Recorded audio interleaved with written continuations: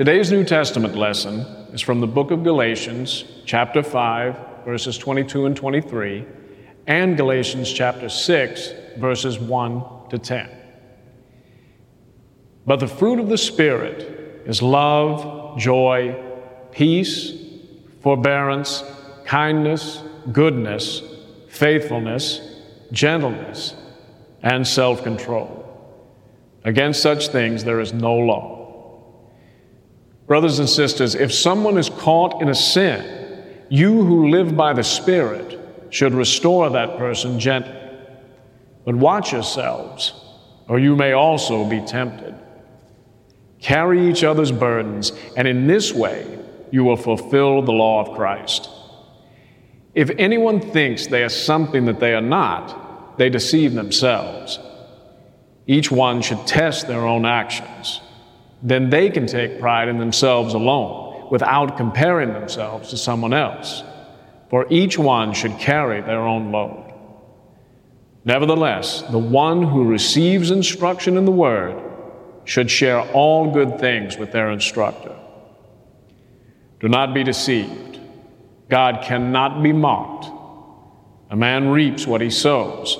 Whoever sows to please their flesh, from the flesh will reap destruction. Whoever sows to please the Spirit, from the Spirit will reap eternal life. Let us not become weary in doing good, for at the proper time we will reap a harvest if we do not give up. Therefore, as we have opportunity, let us do good to all people, especially to those who belong to the family of believers. This is the word of God for the people of God. Thanks be to God. Amen. What a wonderful word for us today. On this Trinity Sunday, we're especially grateful to Corey Caldwell for reading our scripture today, and to Allison, to all of our leaders, Laura, for an unforgettable children's sermon again, and to our worship ensemble. We're so grateful for the music and the message that you have shared with us today, and all of our musicians. If you have been with us over the last couple of months, you know that we're continuing today in this series on the fruit of the Spirit. Now, some of you may be joining us for the first time at your kitchen table or on your back porch, on your sofa, wherever you are. And I want to bring you up to date because last week we paused just a moment to celebrate Pentecost, the source of our spiritual fruit. The fruits of the Spirit are essentially the supernatural outgrowth or the produce of a life that is increasingly dying to itself and living to Christ. The fruits are the characteristics, or you might call them the attributes, of one who is saved by grace, who is beginning slowly but surely to look a lot like Jesus. Now, I don't have to tell you that this is not an instantaneous thing. Fruit never ripens overnight. In fact, you've discovered, as have I, again and again, that sanctification can be so painfully slow. But if we abide in Him and His Spirit abides in us, then this is what life looks like. It looks like love. It looks like joy. It looks like peace. It looks like patience. It looks like kindness. And today, Laura has beat me to the punch. I want us to think for a few minutes about the fruit of goodness. Now, you see this word in some form twice in the Galatians 6 passage that Corey has read for us. First of all, in verse 9, let us not become weary in doing good. And then a second time in verse 10, let us do good to all people as we have opportunity, especially in the family of faith. That word goodness comes from the Greek root agathos, which literally means one who is intrinsically good, one who is innately good, one who is by nature good. Laura mentioned in her children's sermon the creation account, the creation poem in Genesis 1, where on the sixth day, on the day that God created humanity, God scooped up a handful of dust and breathed his Spirit into it and said, "It is very good." Now, his affirmation there is slightly different from the previous 5 days.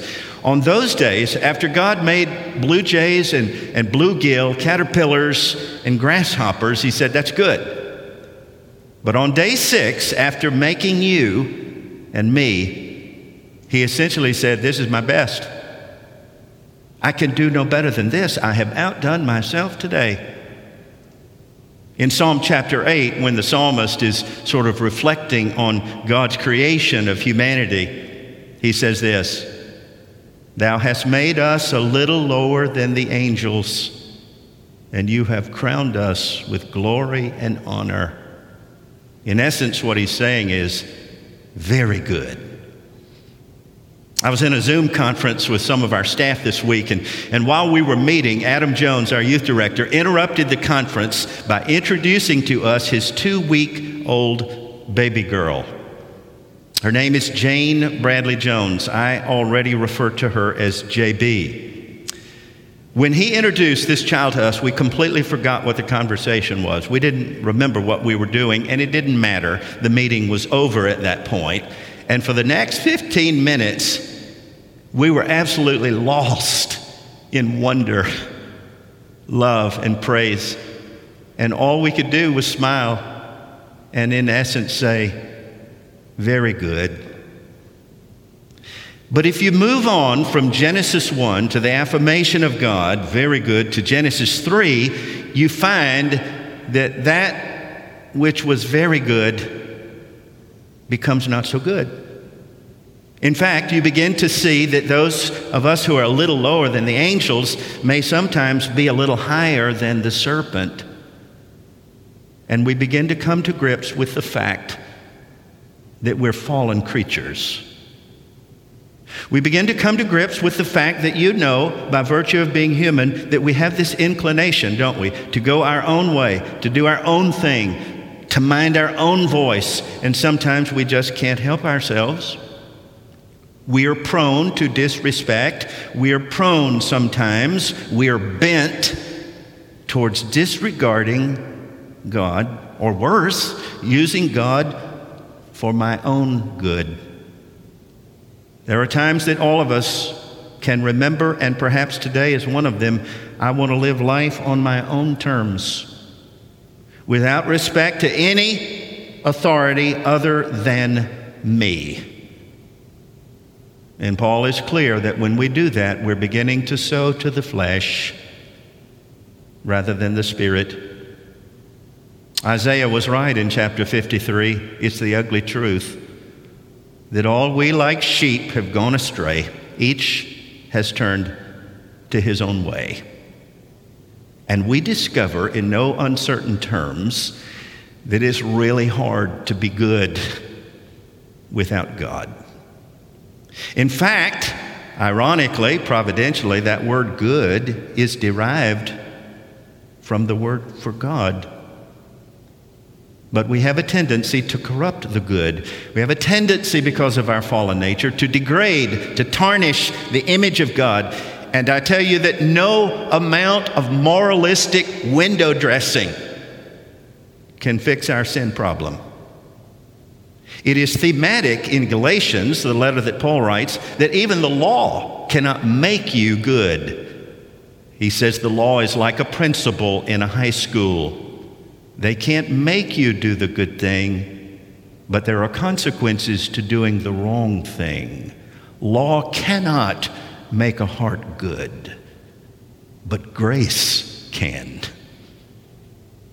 Paul gives us a game changer, doesn't he, in Romans 5:8, when he says, while we were yet sinners, Christ loved us and gave himself for us. Intrinsic goodness, innate goodness, inherent godness in Jesus.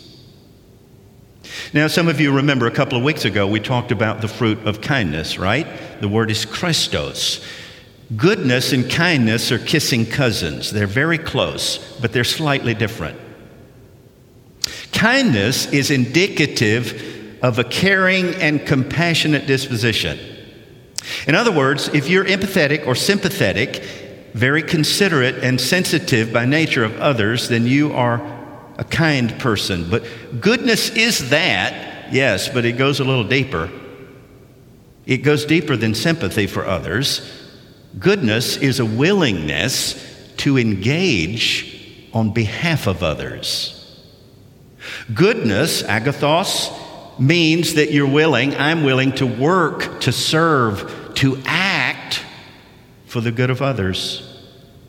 In fact, in Galatians 6, Paul defines goodness as a mutual accountability to each other and personal responsibility.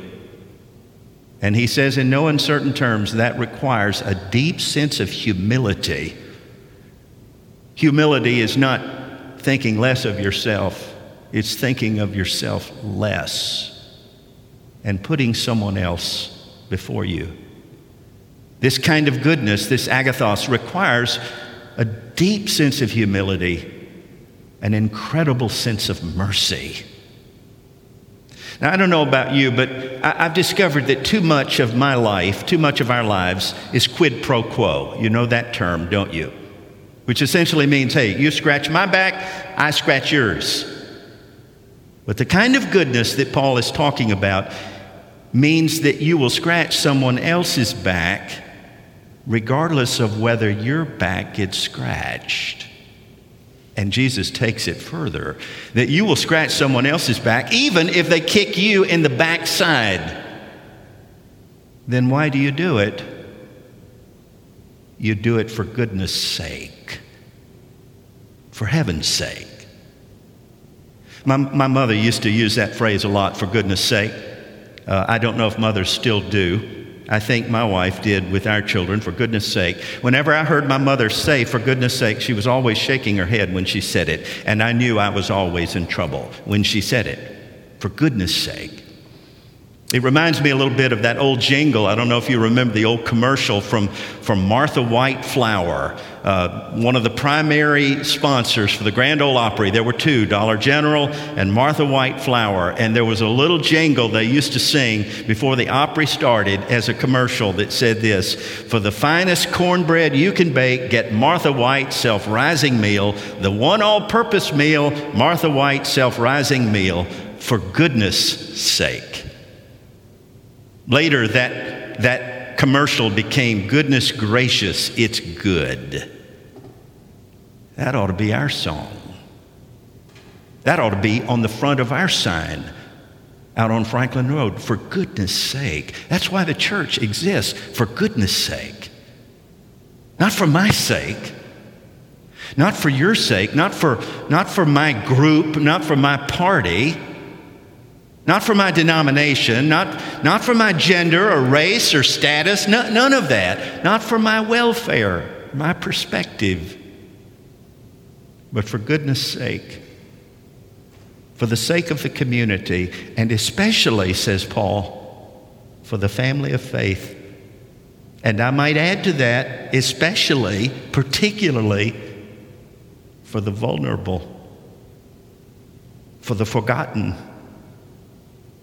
for the mistreated, for the abandoned, for the oppressed. When you think about it, when you think about the early church, it was goodness that inspired the church to care for the widow and the orphan. And many of you are still doing it. It's goodness, for goodness sake. It was goodness that caused a Samaritan to divert his journey and get into a ditch with a broken, bleeding man. It was goodness that inspired a little boy by the Sea of Galilee to give up his lunch so that Jesus could feed a hungry crowd. It was goodness that caused Jesus to reach out to a penitent thief while he himself was breathing his last breath. It was goodness that enabled the Savior to forgive those who nailed him to a tree. And it was goodness that raised him from the dead.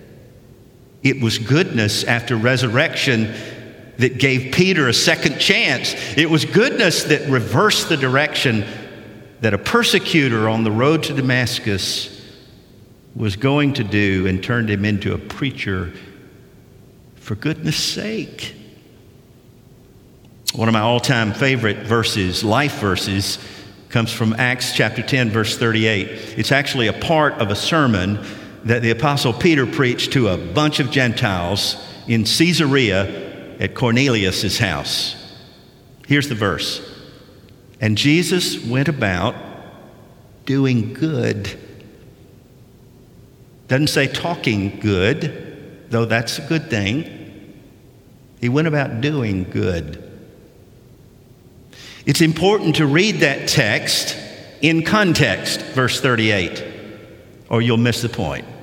I just quoted the middle section of it. There's a comma on either side. You need to go to verse 38 to the first part of that. Listen to what it says. And God anointed Jesus of Nazareth with the Holy Spirit and with power, and thus Jesus went about doing good. That's a pretty important line. That means the source of good fruit is the Holy Spirit. And by the way, look at the other side of the comma. If you go to the back side of verse 38, Jesus went about doing good, listen, and healing all who were oppressed. The power source is the Spirit. The extension of power of God's goodness is to those who are oppressed. I looked up that word this week. You know what it means in the original language, in the Greek? It means, oppressed means exhausted. It means you're worn out from toil and suffering. It indicates those who are just weary from being overpowered. Some of you watched this week a video conference that we did. If you haven't seen it, I hope you will. It's on our homepage. I interviewed Brian Hicks, who's our director at Harvest Hands, and Toy King, who's one of our marvelous associates. We talked together about issues of faith and race. I asked Brian Hicks how our neighbors over in South Nashville, in that community in Napier, Sudicum, how are our friends doing? And he said, Davis, they're tired. They're weary. And Toy agreed.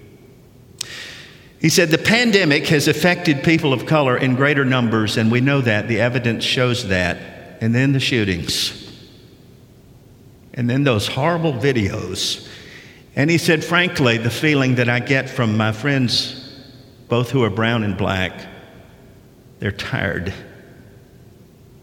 Then he reminded us on that video that when he started Harvest Hands, it's been 13 years ago, one of the great partnerships, really, of two zip codes coming together. Many of you are involved. When we started that 13 years ago, there was a church in Memphis who had a man named Bob Montague who came to do some consultation with us. He himself had been a part of initiating a similar partnership in a community of Memphis called Binghamton Community. I've been there and some of you have been.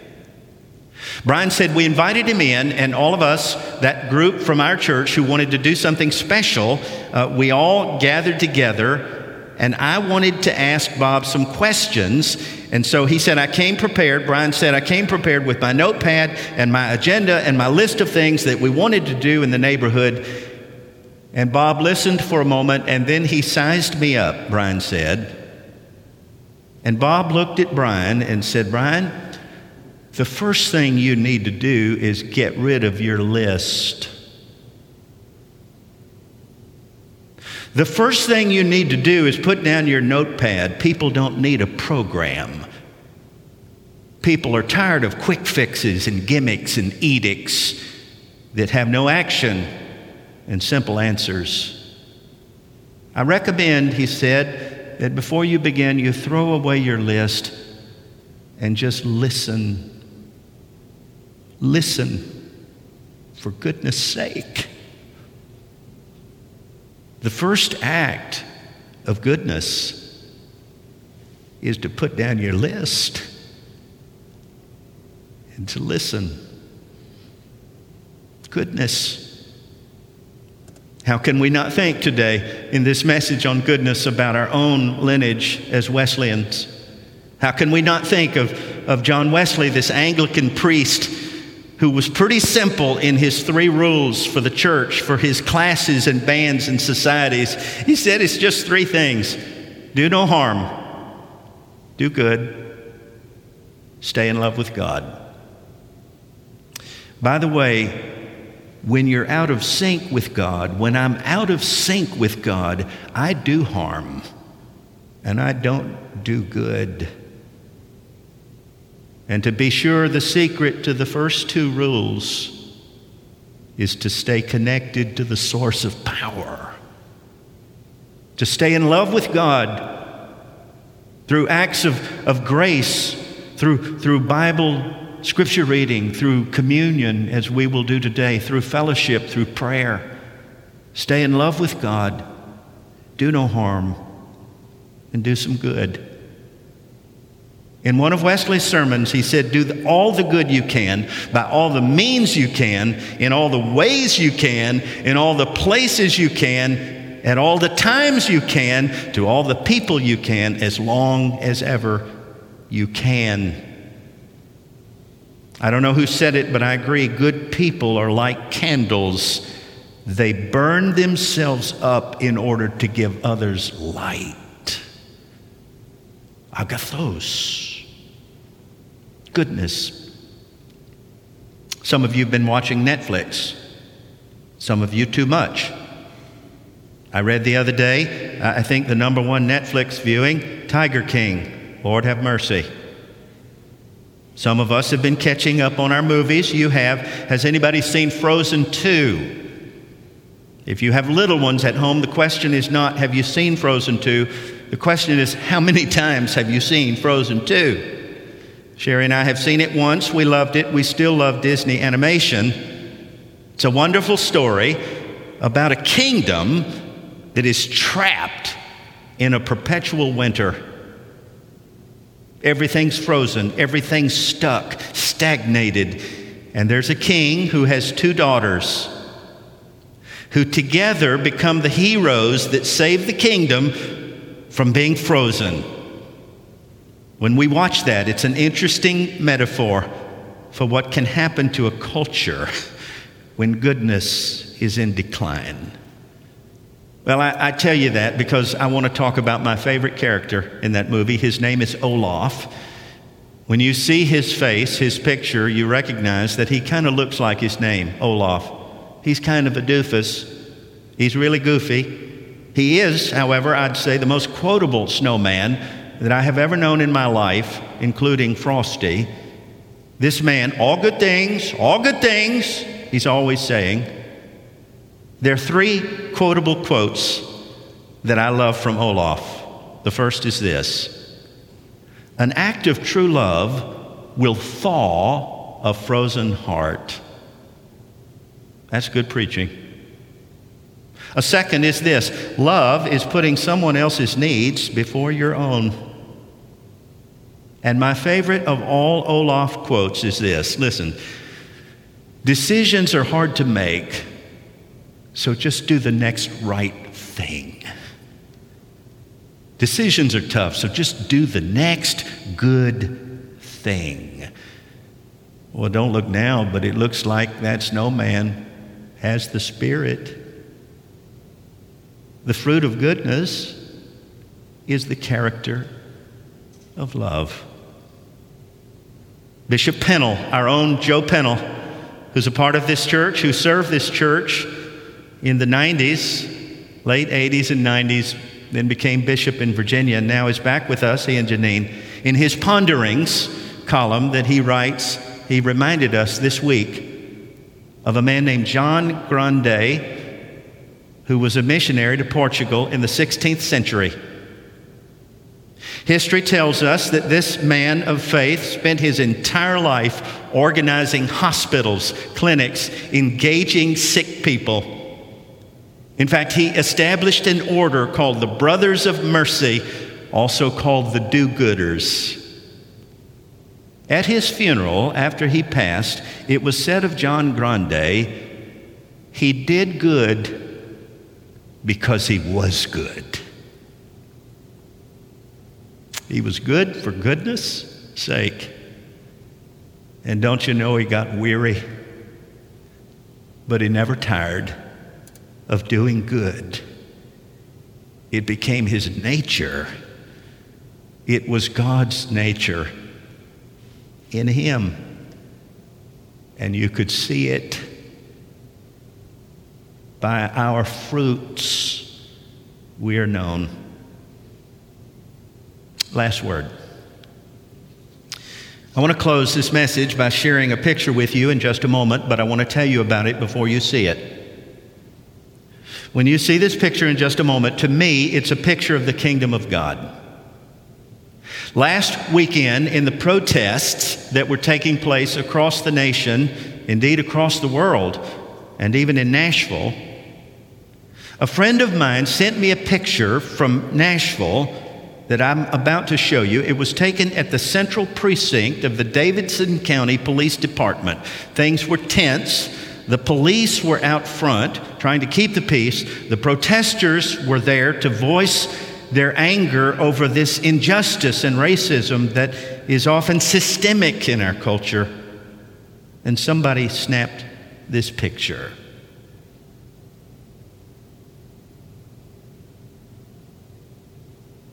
Two men praying, one black, one white, one protesting, one patrolling. But when you look at that picture, it appears to me as though perhaps these two men on two different sides have something in common. Something is pulling them towards each other that makes them family. Indeed, brothers.